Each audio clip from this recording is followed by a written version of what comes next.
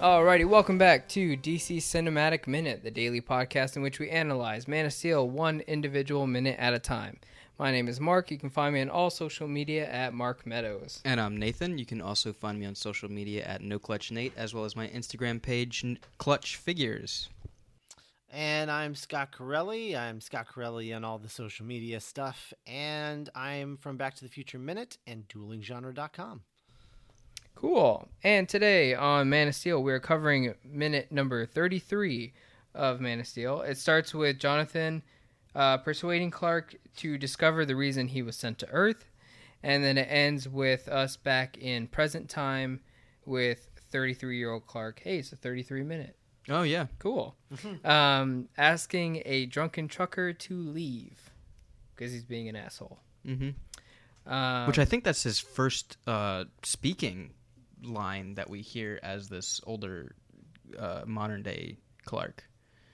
You're right. Yeah, I think it's the first time he actually has dialogue. Interesting.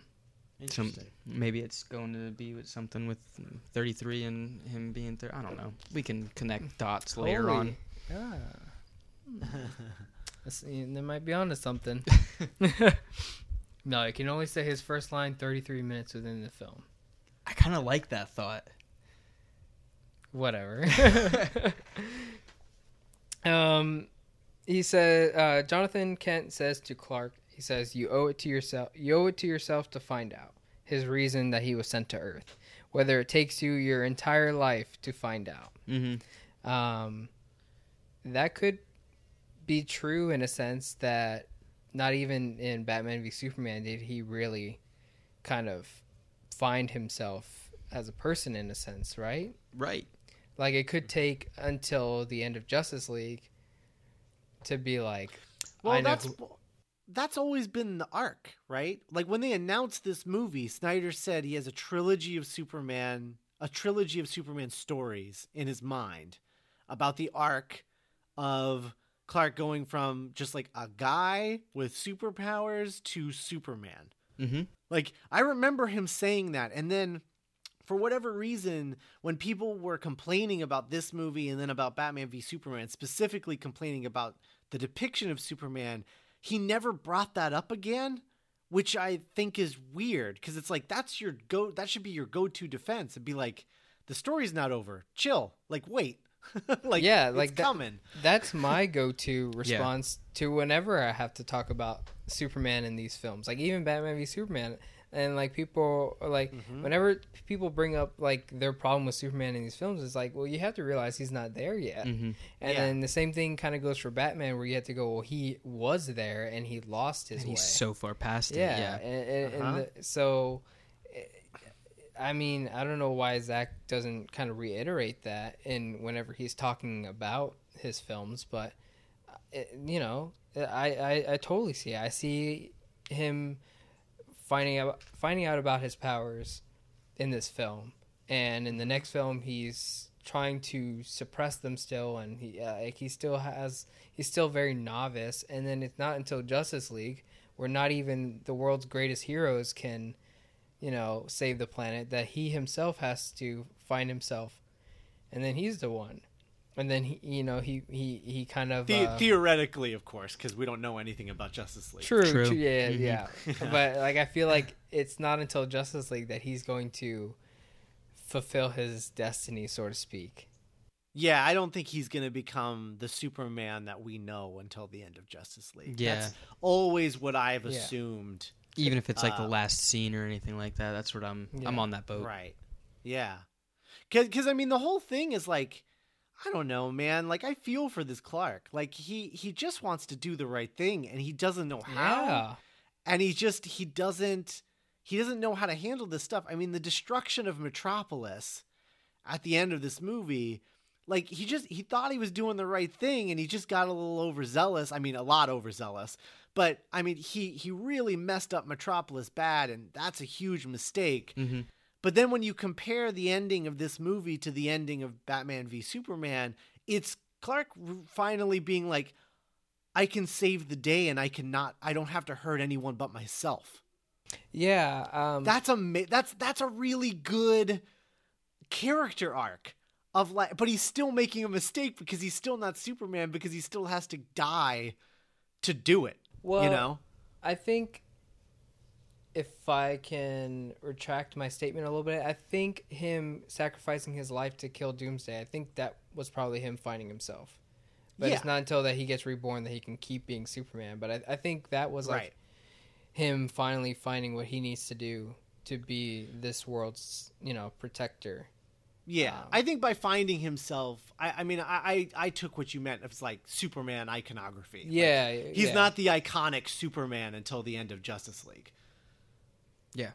Yep. Yeah, that's what my theory has always been. Yeah. I think that by the time we get a Man of Steel sequel, it'll be a very... It'll be a Superman movie. Yeah. Like the Man of Steel sequel could just be called Superman, which, by the way, we've never had a movie called Superman before.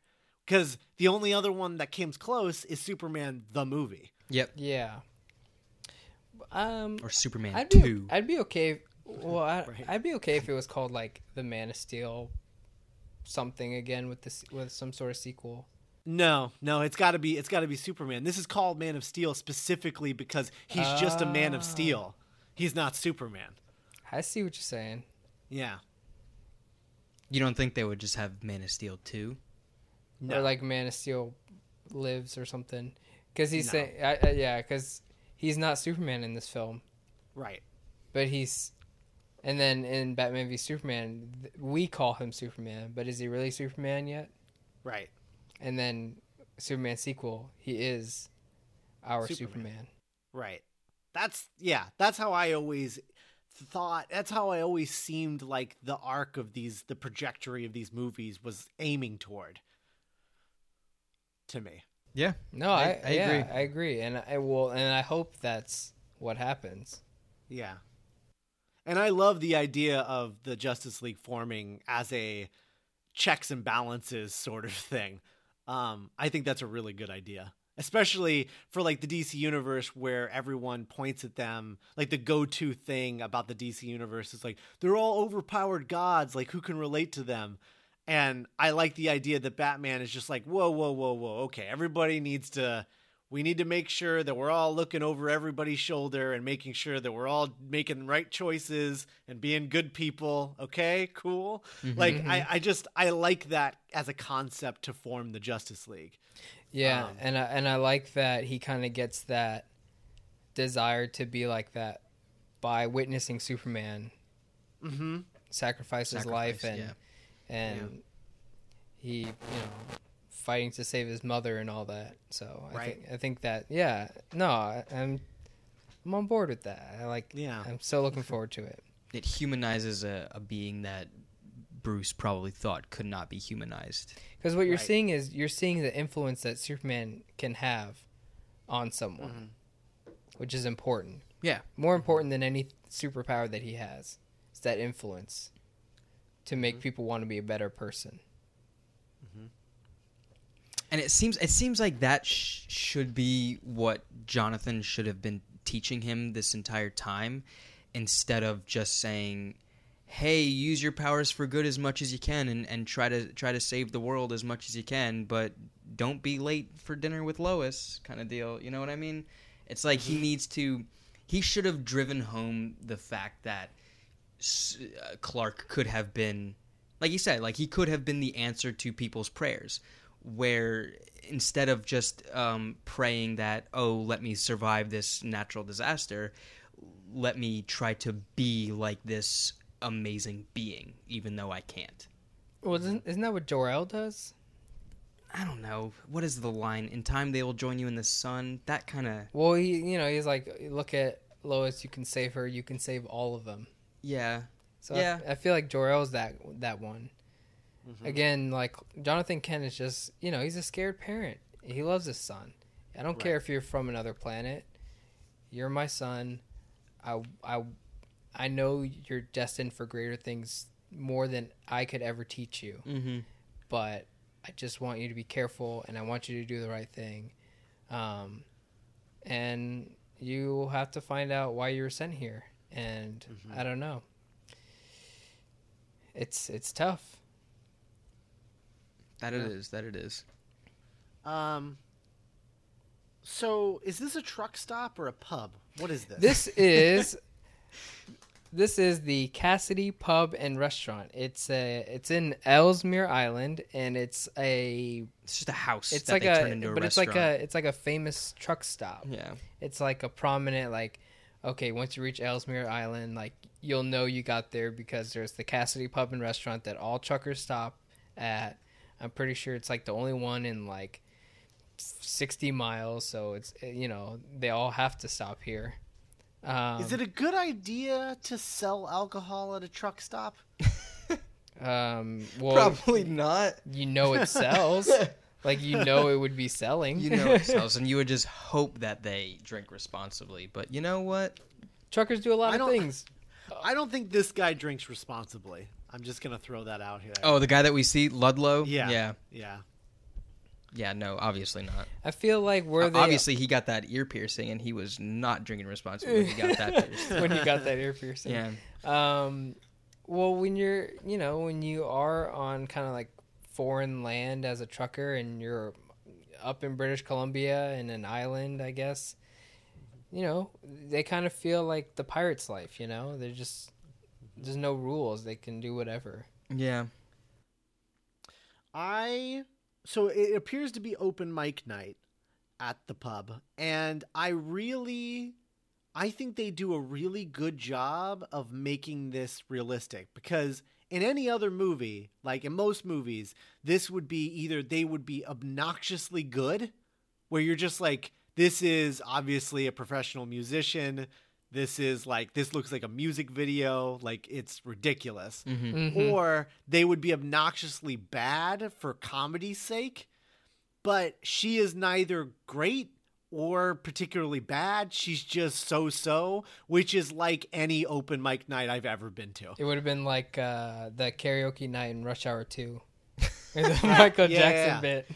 Oh, Yeah. that's good. Good reference. This is the second kind of like licensed song or something. Oh, yeah. From earlier we did the Chris Cornell song was in Another Minute. This is Alison Crowe doing Ring of Fire, which is not related to the Johnny Cash song. Is this actually her? I don't know if it's her. Okay. It I listened to it too, and I was like, if that's her, I don't know. I'm not digging it. And it doesn't sound like the Ring of Fire that I know. But yeah, no, I like that you said that. It's believable. Yeah, It's nobody's paying attention to her. Like she's It's like- exactly. Yeah. Whenever you go to a restaurant on a Friday night and they got the acoustic guys playing she's at a like, restaurant, oh, come on. It's like All right. really easy to ignore. Yeah. And it's just happening in the background, and yeah. they all play the same like 10 cover songs that every acoustic guitar person learns. Yeah, it's like almost they Right. should have had just like Time of Your Life. Like she should have just been like sitting there doing it. Here's like, Wonderwall again. Yeah. Anyway, here's Wonderwall. Yeah. That's good. Yeah, that's Alison Crowe, and I think if they had made it like super, like if you said if it was like perfect, it would have seemed unbelievable.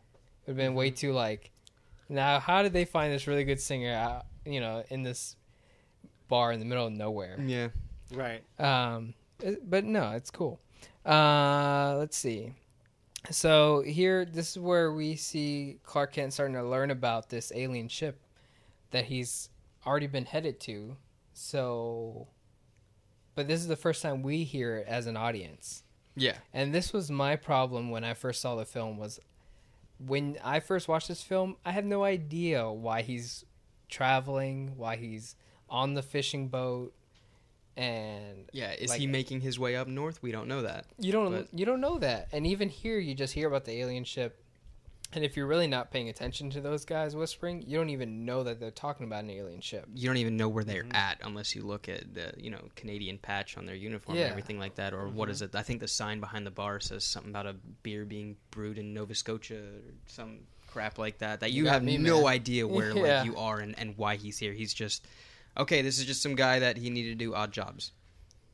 Yeah, when I first saw the film, I had no idea what was going on. And I didn't really understand it until I started doing this podcast, that I realized that he was making his way up north to the scout ship. I always just thought he was just picking up jobs here and there. Mm-hmm.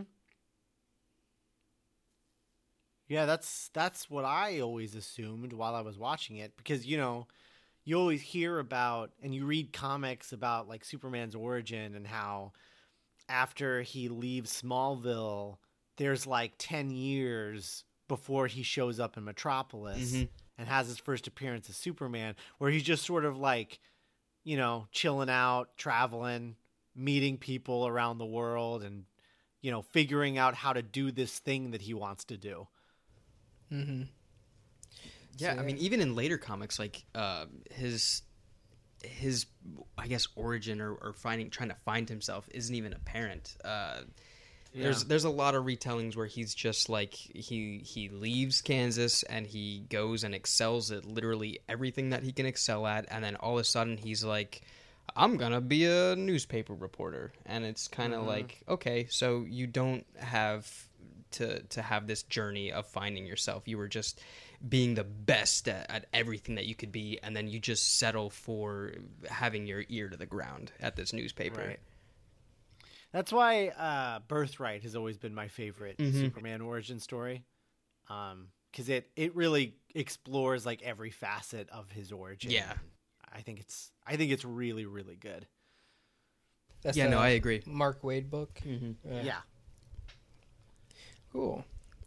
Yeah. So again, if you're not paying attention, you whatever expedition that they have for you about what's going on in the present time, just you can easily miss it in this bit. It almost makes you like have to go back and watch it, which Yeah. is that a tactic that filmmakers do where they like kind of have to have replay value for these movies, that like, oh, well, if you miss this, maybe you should go back to this scene and listen to what they're actually talking about through the whole Ring of Fire karaoke. Not for this thing. I could see it for the Krypton opening bit. Yeah, but see, like, this part specifically, it's like, if you weren't paying attention to what everybody was talking about in the bar, you just see this moment as a bar fight and as a cool thing that Superman does to some drunk, disorderly guy, where it kind of just shows him off as being a good person versus him listening and gaining this knowledge and him actually finding somewhere to go after all of this. Like, he has direction now. Before, did he have direction? Did he know that there was a ship over on Ellesmere Island? Did he know, was he making his way up there purposely and he just had to stop off here? Is this a way that he's using his super hearing, that he heard other things happen that are happening in Canada? We don't know. Yeah, it's a fine line between not spoon feeding your audience and giving them like literally nothing. And I feel like Christopher Nolan is a kind of director who wants you to pay attention to his movie, and so he doesn't like spoon feeding his audience stuff. And obviously this movie is trying to imitate that style, but I don't think that, based on Snyder's other films, his previous films, he is not that kind of director. And so it's like he's aping that I'm not going to spoon feed them information style without executing it properly. Yeah. Yeah, because I mean there are like Watchmen is a film that kind of requires you to rewatch it. Yeah, most definitely. Because then you want to learn the whole Ozymandias plot that he had from the beginning. Which, honestly, if you're just watching that movie, it's really hard to see Ozymandias' like his plot through all of it. It's extremely hard without having the preconceived notion of what was happening in the book. The book explains it amazingly, and then the movie just kind of like gives you like a couple minutes of just like, oh yeah, well, he was destroying the world so that they could become a better world together. And it's like, well, what? He was creating peace through conflict. Yeah, and oh man, if you want to get into that they did a really complicated job at putting that in. But well, I think the book was already complicated. You thought? I picked up that book and was very, that was just me, but hey. Well, I'm just saying that the book is complex and so is the film. But the film, Yeah. it took me like 3 times to watch it, and 2 times I watched it before that. I just didn't care. And then by the 3rd time, I was like, wait, is this actually a good film? Yeah. Is there Yeah. something actually going on here? I remember being very so blah after seeing it in the theaters. You It know was what? like, I gotta meh. be honest. Same thing with Man of Steel. Yeah. Well, like, again, when I first saw it in theaters, and then I bought it on DVD because I like Superman, and now I'm really like all about this movie, but it's taken me sometimes to see it, Yeah. I agree. and I kind of hope that some people do the same with like Batman v Superman and Man of Steel, where they like kind of do a little bit more analyzing and kind of rewatching it and giving things a second chance, so that they can see some of these parts to it. Yeah, I mean the biggest downfall to that whole to one of this franchise, but mainly to Dawn of Justice, is that the marketing just crashed it. It just ran it into the ground of these 2 iconic DC characters that are fighting, when that is not what that movie is about in the least bit. And it's just like, I'm glad that we didn't see that happen with this movie. I'm glad that it wasn't like a it wasn't portrayed as like a Superman Movie. Yeah, it wasn't portrayed as like this big origin that you needed to see. It was portrayed as kind of like a character development movie. And it's just they went completely in the opposite direction with the Batman v sequel. Superman was very heavy on the fight that they would have had for like 3 minutes. Yeah. Where like Dawn of Justice was the real part of the film. Exactly. Batman v Superman was just a throw into the title. Mm-hmm. Just to have toys. Mm-hmm. Yeah. But I do think that there are parts of Man of Steel that are rewatchable on purpose, but this part should have been like, I got it. Like, as an audience, you sit down, you watch the film, they explain this alien scout ship in British Columbia, and you go, all right, he's got to go up there. He's trying to find out. What if Clark, when he hears that, he drops everything and is going to leave, and then sees her being harassed, and then comes and stops the guy? Yeah, again, a better way out. Yeah. Right, because then you're like, oh, he heard them, and now he's doing that, so we know that he's gonna go wherever the anomalous object that they said, that he's gonna go to that, but he was stopped because this jerk off is harassing this poor woman. Yeah. Mm-hmm. And deep down he's Superman, and so he's got to step in and be like, excuse me, sir. Yeah. And even so, yeah.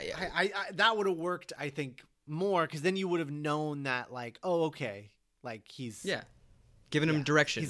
Like, even though he's got an objective, like, he needs to stop and be Superman because that's who he is as a person. And I don't even know if you want to like say if it's a Superman characteristic, but it kind of seems more of like a just like a good person, Jonathan Kent teaching kind of characteristic, where I think we see it later on in the movie where like he's being bullied and he doesn't necessarily stand up to the bully by hitting him back, but he kind of stands his ground, I guess, if you want to say, where he just kind of brushes it to the side. It's kind of like he just needed to be a good person, and a good person would stand up for the little man.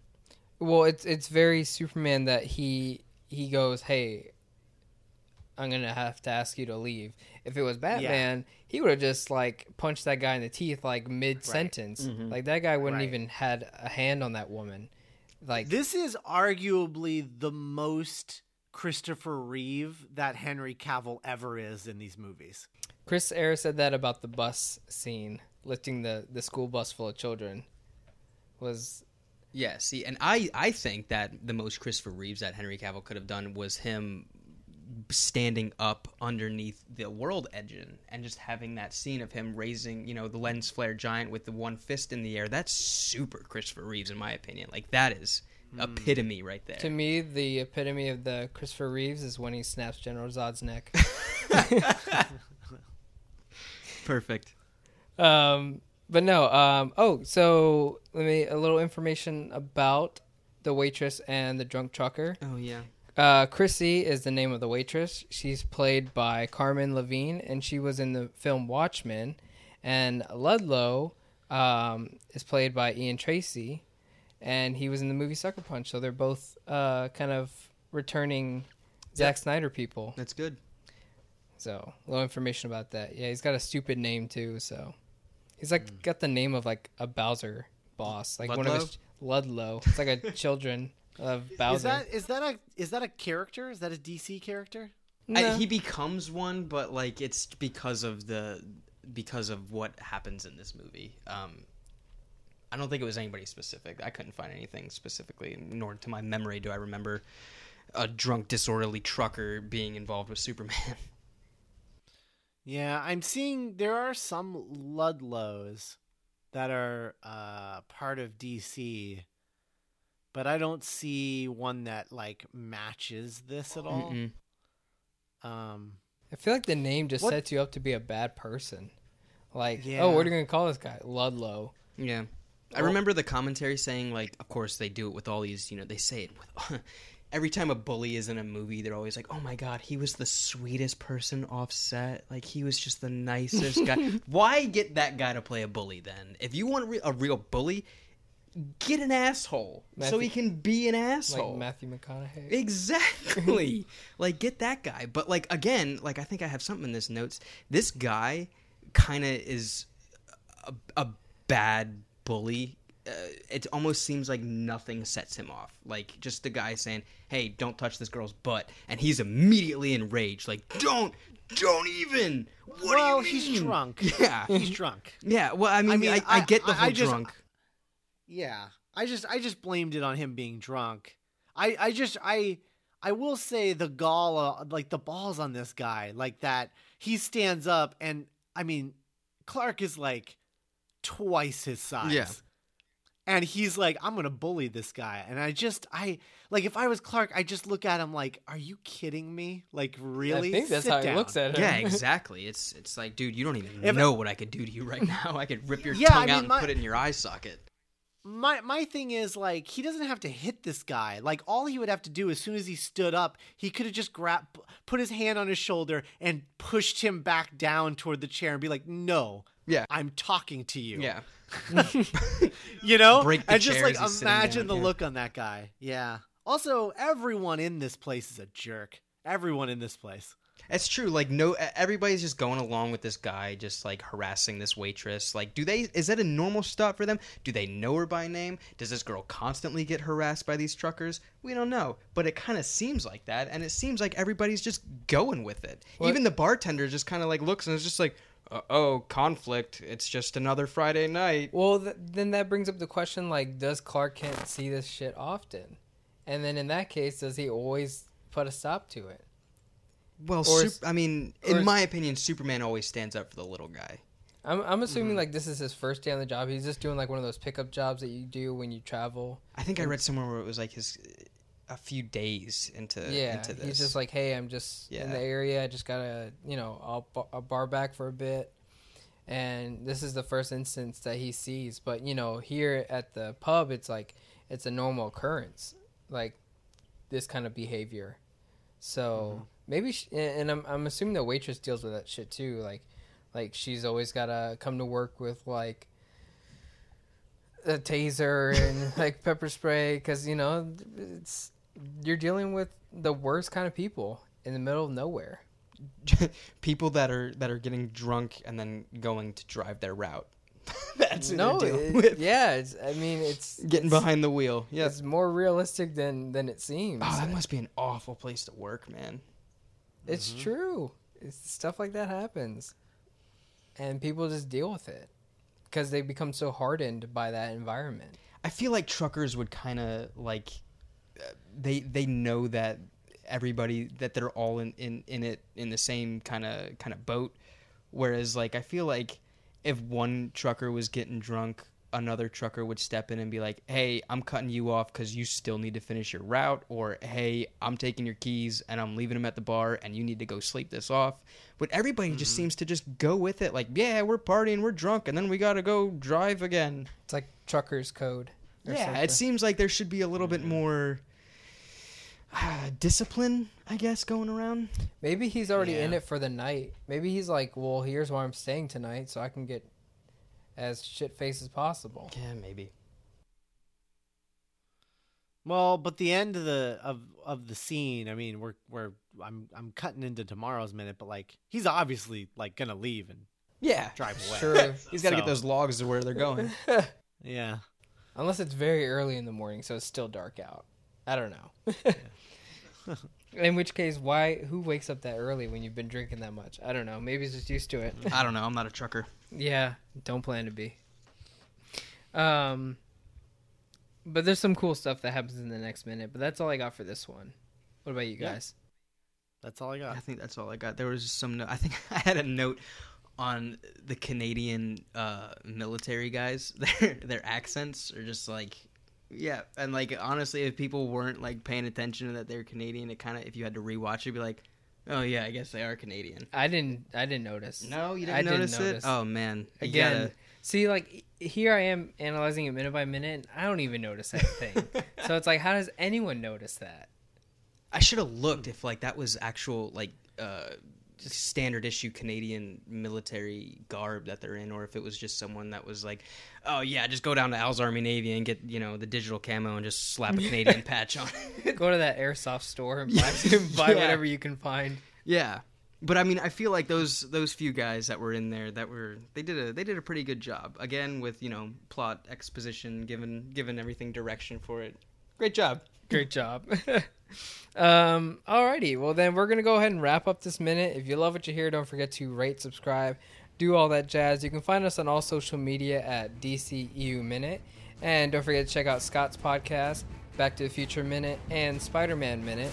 And we'll catch you guys on the next one here on DC Cinematic Minute.